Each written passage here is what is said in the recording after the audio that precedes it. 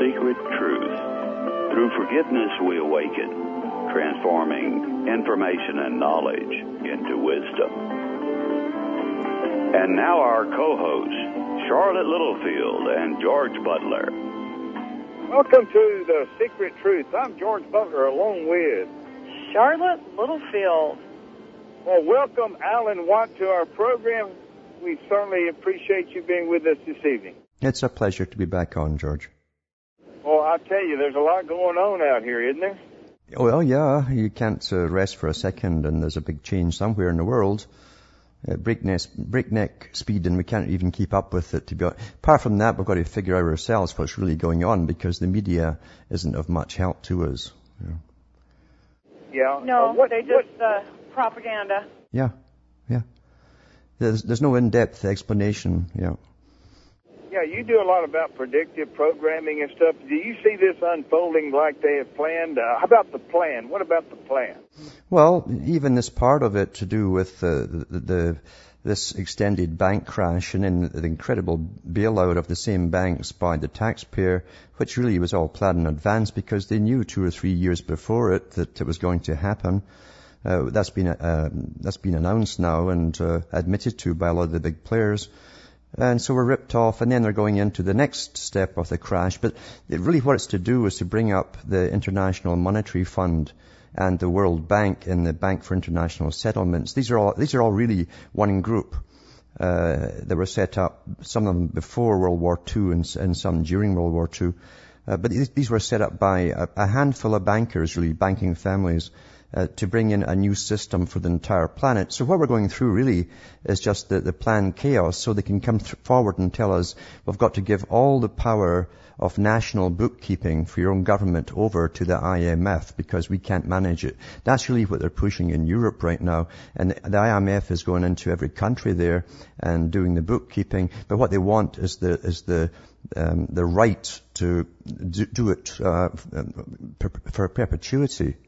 That they aren't going to just go in, clean up the mess and walk out again. They want to stay in your books and do your books and keep an eye on your books for you. It's a World Bank, you see, that we're going under, and this is all part of the strategy. They're going to terrify us all into the usual state of hysteria until we beg them to do something, and what they do is exactly what they wanted to do in the first place. This is the typical technique that's used. Some people have thought that there would be like a big false flag operation in America or something. Do you think it might take the form of just a financial crash that could create enough chaos and hysteria and so forth? I tell you, I really will take whatever is necessary. Whatever is necessary. These guys at the top have a constant stream of information. They've got the pulse of the public. They know what we're up to, what we're thinking, what we're worried about. They know if we're blasé about something and not worried enough about something, and they can step it up, and they'll do whatever it takes to get their plan through. We've got to remember that the group of international bankers that run the world was well documented by Professor Carroll Quigley in his book Tragedy and Hope. And he talked about the whole goal of this cabal of men, and he worked for them, remember. He's a member of their group, the CFR is the branch in America. And the Royal Institute of International Affairs is the British branch, and he was the historian for them. But he said the whole plan was for bankers and intellectuals to come to the fore over generals and presidents and prime ministers and petty politicians and run the world the way they thought it should be run. And this was all part of it, was to take over the money supply of the entire planet, step by step and gradually. And they've done that really step by step. We forget that one time everybody was on a gold standard. Every nation was on a gold standard. They did not have at one time fractional reserve banking, which they've had up until fairly recently. With fractional reserve banking, you only have to keep about 1/10 of the deposits in the bank at any time, and you'll lend out 90% of it, So And then for each one they lend out to, they can do the same thing again, 90%, 90%, 90%. So each time the bank gives a loan out, really they're creating money out of nothing, and they're adding to the debt to the country. So it's a complete fiat scam in the first place. It's like the global warming. If they can pull off the banking scam, which has been very successful, obviously, because most folk think it's normal, then they can literally get us to pay and pay for carbon credits and fees to save the planet, while they trade carbon credits with each other. And it's the best scam ever, because Al Gore helped set it up on behalf of his masters, you know. The Rothschild came forward in France and the one in Britain, and they said that all the carbon taxes that's going to be brought in will go through their bank, their private family bank in Switzerland. What a great deal. So here you have a carbon credit economy going to take over from the old consumer society, where the peasants pay everything back in taxes and fees for the privilege of living, and the bankers don't have to put any outlay out for anything. They create nothing. They don't have to store carbon or anything else. They just get these carbon credits that we all pay for the privilege of being alive. I mean, we're living in Disneyland right now, and it's been taught to the people that it's all quite natural. That's the power of predictive programming. Well, I tell you, what about the drug trade out there? Is the big money controlling that from behind the scenes? It always has. It was. If you go into the history of the banking families, what you'll find, they're very, very old. I mean, banking. It doesn't surprise me that bankers would form a cabal in the 1800s and decide to take over the world. You see, we're taught through movies and the silly history books we get that it's always men who want to wear uniforms and be generals and conquer the world. And that's what we get, Alexander the Great and so on. It never dawns on most people that the bankers also want to take over the world. And that you do have powerful, rich families, just like ancient Rome. They're intermarried, just like any other royalty. In fact, banking is a form of royalty. They're intermarried to keep their wealth, and then they end up controlling royalty in some cases. But they have histories of economics. Very few people wrote true histories on any particular technique or science in ancient times, but bankers certainly did. They knew the trades, the trade routes they owned as well. They knew how they could rise economies by bringing great wealth into it via gold or silver. Even before they made the coinage, they used to weigh it. And they kept records of sales too and commerce. So they also knew that they could lose out at times if countries went to war, especially if they financed them, and perhaps one of the countries would lose. There was no international settlement. They didn't have a bank of international settlement to make the loser pay off their debts to them.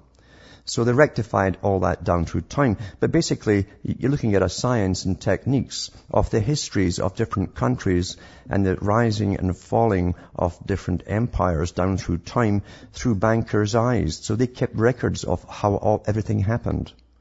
So we go into the 20th century with a system of central banks. Now, central banks are private banks, owned again by the same guys, the dozen families that own the World Bank. There's only about 12 banking families that are international moneylenders. And they put their own people in these central banks of each nation. So they've got that all sewn up already. Now, the central banks generally don't have to disclose their bookkeeping or their profits or where money is going to any government audit. In fact, when the Rothschilds took over the Bank of England, that was the first condition they made, that the government would never, ever, through the generations in perpetuity again, they would never audit the private Bank of Rothschild. And that's still the same today. There's never been an audit done. It's the same with the U.S. too, the Federal Reserve and so on. These are all central banks. When we come back, perhaps we could talk about Ron Paul's effort to audit the Federal Reserve. You're listening to GCN, the Genesis Communications Radio Network.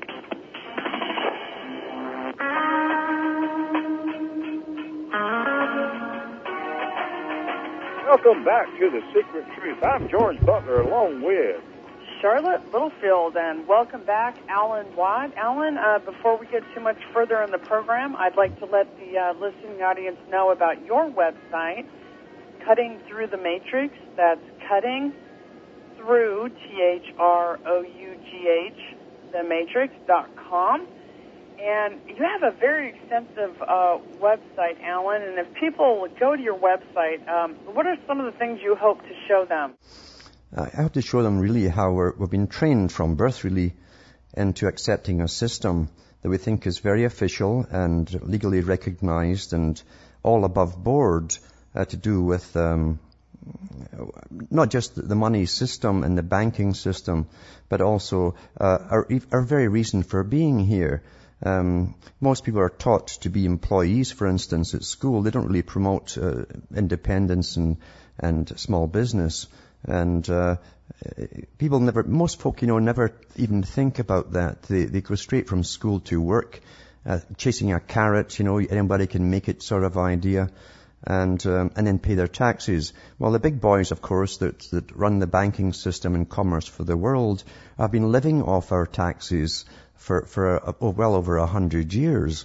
And yet it's strange too that most people will vote the same parties in left wing, right wing, whatever, time and time again, and yet we still end up with massive debt.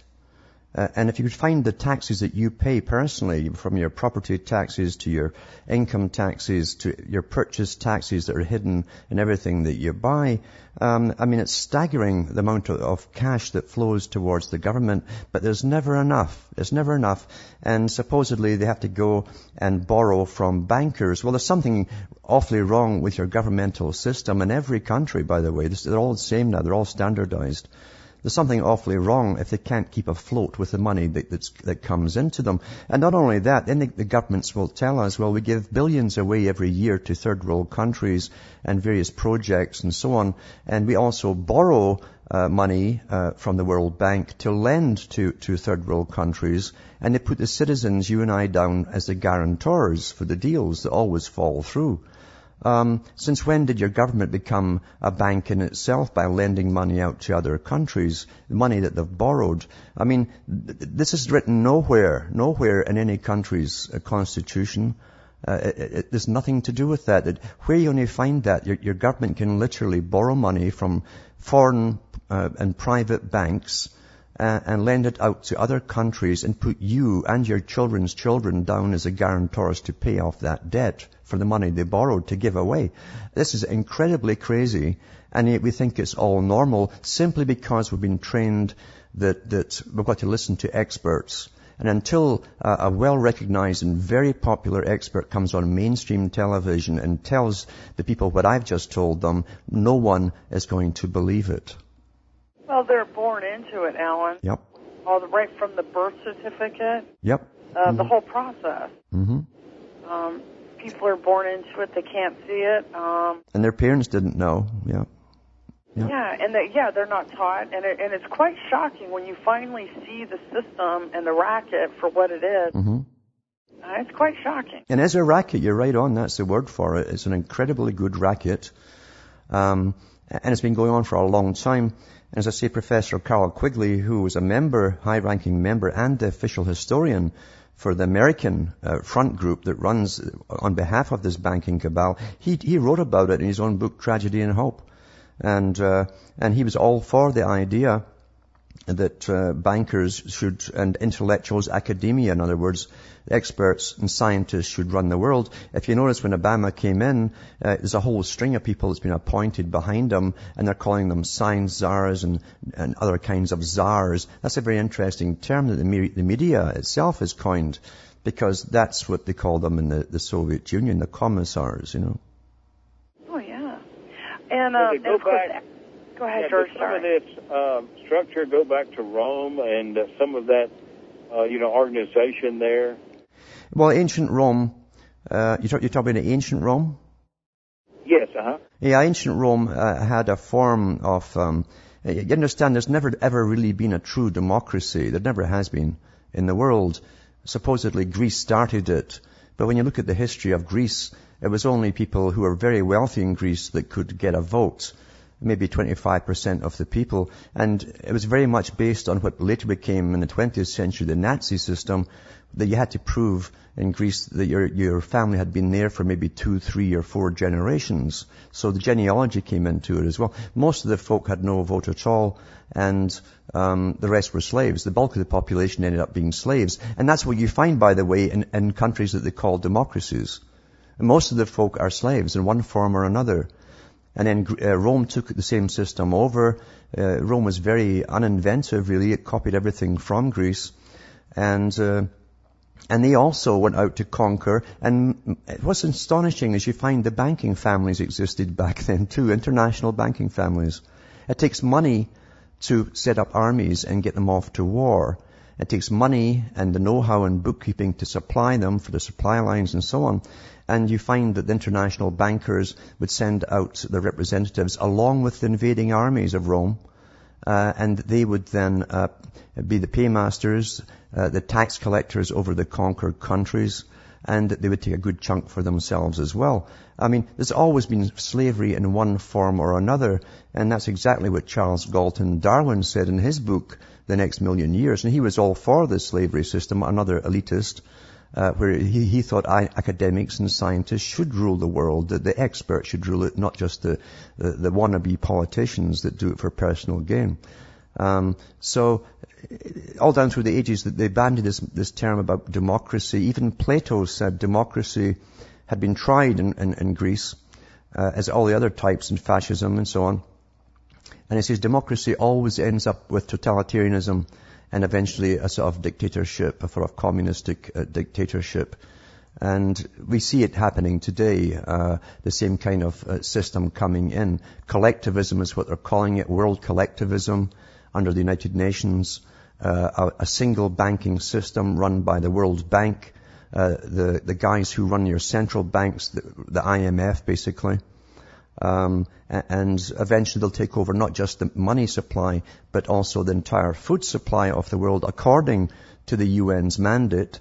The Department of Agriculture has stated in their mandate that one day they will dish out the food to each region of the world in an attempt to force down population. So they'll give food to, say, the Americas. There'll be a joint Americas, a unified Americas, and you'll get the same quota every year. And if your population goes up, then it's your problem. You've got to find a way to bring it down because you're getting no more food. They've actually said this. So the public are kept in la-la land, you know. There been a concerted effort by the people that really control things to make a collective world system, but with a fascist overlord type of slavery. Is something like that going on? That's right. You see, I'm fascinated by studying what they call socialism. I heard so many different versions of socialism, and even communism. Okay, let's go into a little more detail when we come back on those differences and why they're moving the world in that direction. We'll be right back. Thank you for being with us, Alan. Sure.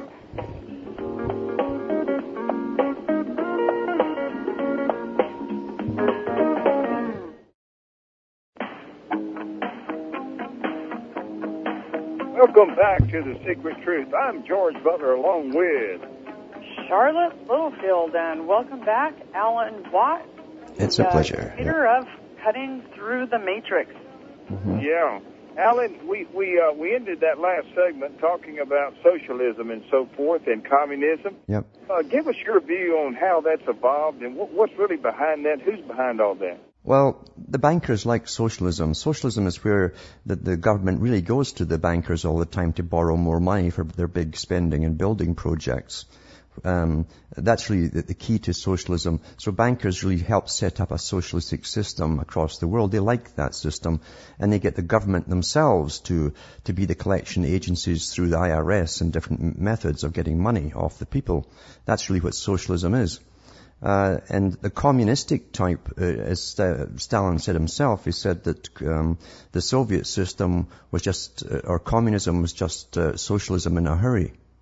And he's quite right about that, because if you were to try and combine all the little countries that eventually formed the communist old Soviet bloc, it would have taken you maybe another 150 years through little wars and skirmishes and treaties and agreements to bind them all together. So the fastest way to unify them all was simply to conquer them all under the Soviet regime and standardize one system across the whole lot of them. And really, when you look at how they've left their system, their school system is standardized, their bureaucratic system is standardized. It's almost a mirror of Great Britain's system. So it was ready to join into this new union, you see. And even though they call themselves independent today and independent countries, they've still got the same system as Britain and elsewhere. So the world has been standardized in Europe faster than most areas through the totalitarian regime of communism. So that's what it really is a fast way to standardize it. It's the same thing if you look at Vietnam. Vietnam used to be a country of a few hundred warring tribes, much like Afghanistan. And they had tried the Communist Party in there before to unite the public, but the tribes kind of liked it that way. Each warlord liked his little realm and his cuts and so on, and living the good life. They didn't really want it. So they needed a foreign enemy, and it had to be somebody who was really foreign to them, so they brought in America. And by the time America left there, the only party that ran the country was what was now the most popular party, and that was the communist system. So it was a very fast way to unite all those people in time to join the United Nations and the blocs and so on. So you'd understand how it really works. So bankers like socialism, where government is top-heavy, everything's run through bureaucracies and agencies of government. Socialism also can have public-private partnerships, which they also love because generally the private partnerships are the world bankers. And the bankers run the whole show, to be honest with you, because every socialist country is always buried up to its neck in debt. That's the key to it. We uncovered at one of the World Economic Forums that they were pushing that public-private partnership big time. I mean, It was unbelievable how they were indoctrinating all the people, the attendees there at that forum there in Davos, Switzerland, Yes, and with the private partnerships, you see, government really can say to the public who complain about certain agencies, well, it's nothing to do with us, we can't do anything about it, there's really a private organization. And that's true, they come under a different set of rules than the government themselves. The government must at least try to appear that they're open to the public and answerable to the public, whereas the private partnerships get them off the hook with that. They just say, well, we can't do anything about it, they're a private company, you see. There's a company out of Spain, BAA, that owns all the British airports. Yes, that's what's happening. Canada, actually, most of its troops, it was revealed in the papers recently, for the last 8 years or so, have been trained by the Blackwater Corporation. That's who's been training our troops. These mercenaries have been training the Canadian troops. Yeah. What's interesting about BAA is that they took over another company in Spain called Centra. And Centra has been instrumental in Texas in operating some of these toll roads. That's right. That's another key to it too, what's fascinating with public-private is you see the public pay for the building of these big projects, such as highways and so on. We pay, and once we've paid it, the government turns around to its pre-planned sales guys and say, we'll give it to so-and-so. They put it up for tender, supposedly, but it's all planned in advance who's to get it, and they get it for peanuts, for pennies. There's an interchange there west of Dublin when I was over there in 2006, and I went through there, and it was privately built like we're talking about, and the private company that owns this big interchange is to funnel them into the other, you could say, divided highway system there, in Dublin. But it's fascinating. They offered it back to the Irish government for 4 times what it cost them to build it. Exactly. Yeah, it's beautiful, isn't it? It's a beautiful con. But they've done this, you see, Britain was a prototype for private-public partnerships. And how Britain used to do it, and Britain is a template for the world, you see. Everything's tried there first. Under Thatcher, was it not true that under Margaret Thatcher they started this privatizing into their own hands? Yes, they did. Yeah. Is that right? That is correct. Under Thatcher, by the way, the IMF was running Britain. Most folk didn't know that until recently. The IMF admitted they had to go in and do the books for Britain. It was so bankrupt. And they started selling off the so-called public, the gas works, the coal industry. They sold off so many industries to these private even the water supply is owned by a private, for the whole country, is owned by one company. Right. There's a company out of Belgium called Suez Company. Mm-hmm. They used to own the Suez Canal along with the French and British interests. Yes. They are operating all kinds of infrastructure throughout the world, water projects and so forth. It's just amazing what they've been able to accumulate into their hands. It's astonishing. Well, again, the beauty of the public-private deal is the public not only pay for the building of it, and then it's given or sold for a token payment by the buyers, the private guys. The public continues to pay for the upkeep and repair of it. So the private guys are reaping nothing but profit. That's the beauty of it. We continue with the upkeep. Yeah.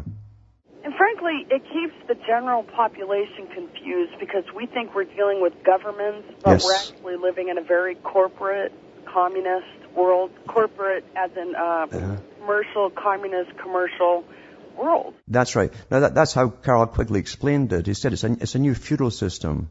Yeah. We think we're living in a governmental system, and we're not. If they go back to that Fabian Society that you studied in the past, Alan, is that a key sort of to seeing what's going on? That's right. The Fabians themselves, remember, were started by a bunch of people who belonged to the Royal Institute for International Affairs, and the Astor family gave most of the money to start it up, and he became Lord Astor, of course. They were all international financiers that started up all of these organizations. In America, they had the Ford, the Carnegie, and the Rockefeller foundations to do the same kind of thing. And so they bypassed your governments by creating parallel governments. That's what Quigley called them. A parallel government which wasn't responsible to the public. They could, by using philanthropy, setting up thousands of non-governmental organizations, they could start a new type of democracy where governments would respond to those with the largest groups, which are now NGOs, by the way. That's only ones who get access to government and demand things, and the government are only too happy because they've already arranged that the NGOs should demand these particular laws be passed and so on. That's how they get socialism in. Yeah. Yeah. Another one of the keys to seeing this too is that these corporate institutions that were created and so forth. Yeah. It looks like to me that it was a way to usher in administrative law versus constitutional law. You're right. Yeah, absolutely. In fact, in their own writings, the Council on Foreign Relations, which is just the American branch of the same group, they said themselves, in their, it was in Foreign Affairs magazine quite a few years back, that since they couldn't alter the Constitution, they had tried. They tried. They said they'd have to do a run around it instead. And how they did it was by setting up international treaties through the United Nations that would supersede the laws of the land. And that's what we've done from here on. And that's why that's why your governments can borrow from a World Bank. That's how they... Universal, what is that, UCC, Universal Commercial Code? Yes. Uh-huh. That's right. And so they bypassed the Constitution. Everything, right? I mean, they've turned everything into different corporations, institutions. Yeah. That's right. Welcome back to The Secret Truth. I'm George Butler along with Charlotte Littlefield. Welcome back, Alan Watt. And, what can we do to turn this thing around, and what recommendations would you make to our listening audience?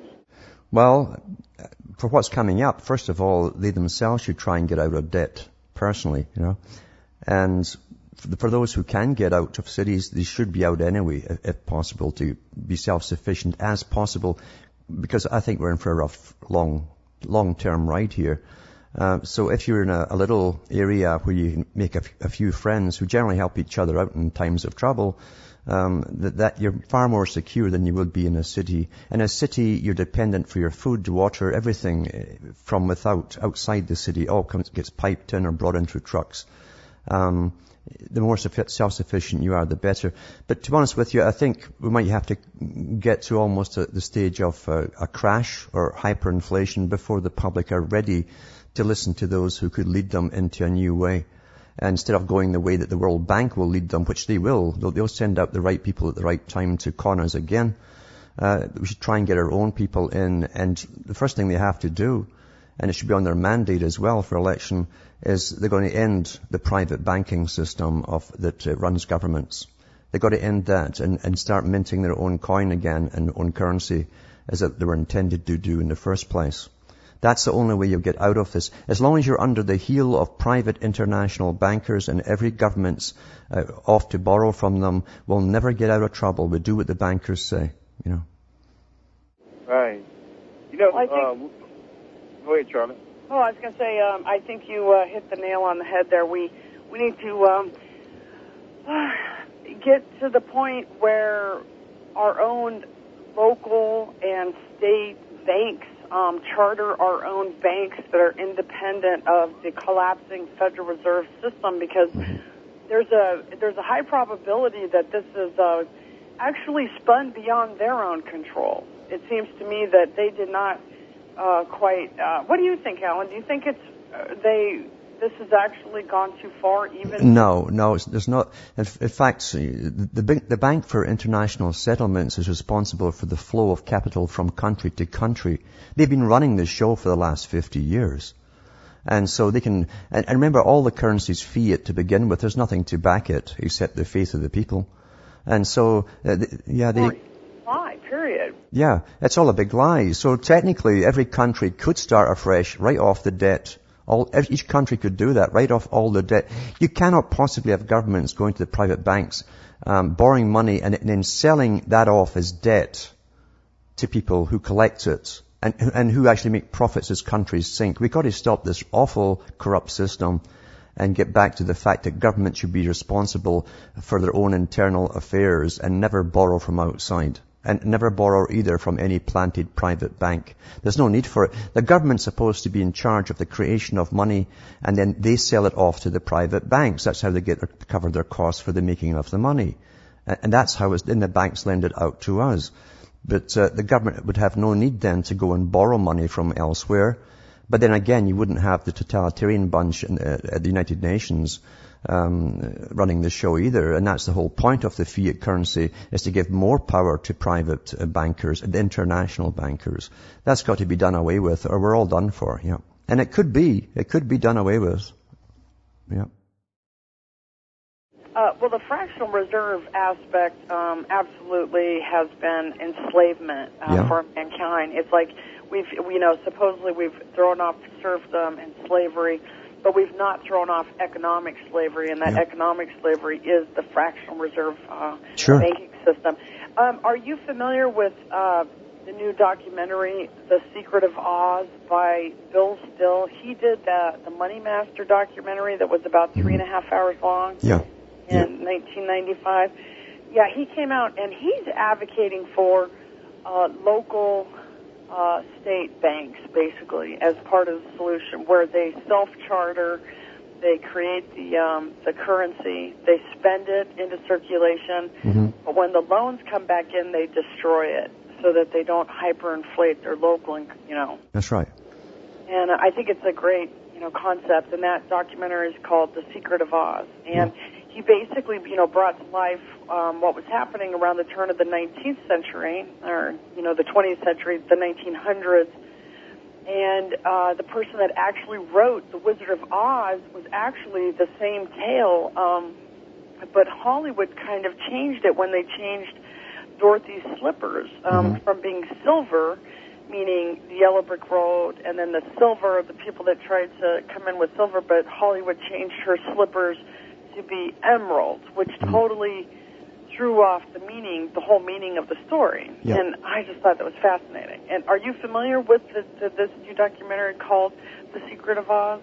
I haven't heard of that one, but I know of the stuff behind the making of the movie and the symbolism in it too, and the Tin Man, the Straw Man, and so on. Were highly symbolic, again, of the con game. And at the very end of the movie, of course, the one you're all afraid of is really a man behind a curtain speaking through amplifiers and bullhorns. Just an ordinary guy after all. Meaning the whole thing was an illusion. Your fantasy of something can keep you in absolute terror. Yeah. Yeah. And just like mankind, we can take control at any time. We don't have to give them our power. That we don't have to at all. And Jefferson said it. See, what we're talking about tonight is exactly what we're talking about 200 years ago. Jefferson said that no generation can be born in to a pre-existing debt born and brought on by a previous generation. Because that's then slavery. You're born into a slavery system in that case. You should not be responsible in your generation for paying off the debt from the previous borrower. That's incredible. That's ridiculous. That truly is slavery. And we think this is all normal. No, it's not normal at all. This is an ancient system. And to be honest with you, they could write off it's all fiat. Who is losing out? It's nothing. It's backed on nothing. I mean, we're not passing gold bricks around or anything. It's all fiat. It's a con game. You know. It could be forgiven. It can absolutely be forgiven. It can be torn up. Yeah. Yeah, and of course they want to keep the big game going, and the general ignorant population will continue, to go forward. Unfortunately, not, fully understanding that it's all a con. It truly is. Yeah. And I certainly hope that somebody. Do you think Ron Paul? I mean, he was good for a lot of things, but do you think he truly understands the whole thing? To be honest with you, I don't know. I look at lifelong politicians as lifelong politicians. They're lifers. Politicians are known eventually to compromise on various things, which they shouldn't.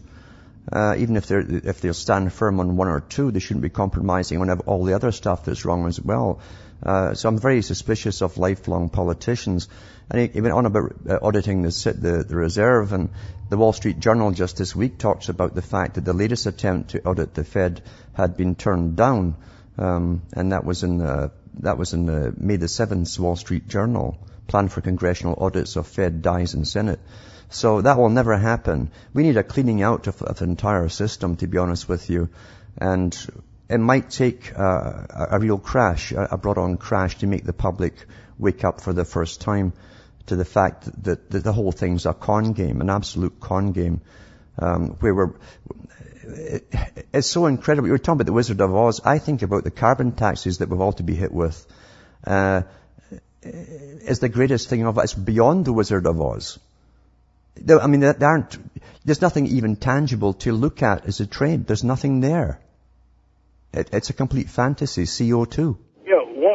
One piece of advice that I've always heard, and from very wise investors and so forth, is that you can take some of these fiat dollars, so to speak, and if you can convert those into tangible, real property or something that's real, would that be good advice? Absolutely. That's why they call it real estate. Right. That's true. If you hold no land, then you have nothing. Everything is unreal. Yeah. Right. There's a little levity in you still, right, Alan? That's it. Yeah. It's all in the language, to be sure. Someday I'd like to talk to you, Alan, about just the meaning of the language that we use between us. Yeah, that's right. You've made a study of that, haven't you? Words and language and how it affects us? That's how they run us, is by the technique of language, and how they can actually bring us to the conclusions they want us to come to by giving us a specific type of language, giving us the problem in a set format, knowing our logic, just like a computer, our logic kicks in, and we will come to the very conclusion that they planned we'd come to. You're absolutely right. It's a science, and it's called neurolinguistics and psycholinguistics by the marketers. We need to have you on, and we need to have a show dedicated just to that. Yes. Yes, you do. That would be fascinating, just to dedicate a show to that. Yes. Alan Watt, thank you very much for being with us. And cuttingthroughthematrix.com is his site. It's been a pleasure. Yeah. Thank you very much, Alan. Bye Thanks, now. Alan. Bye-bye. Bye now.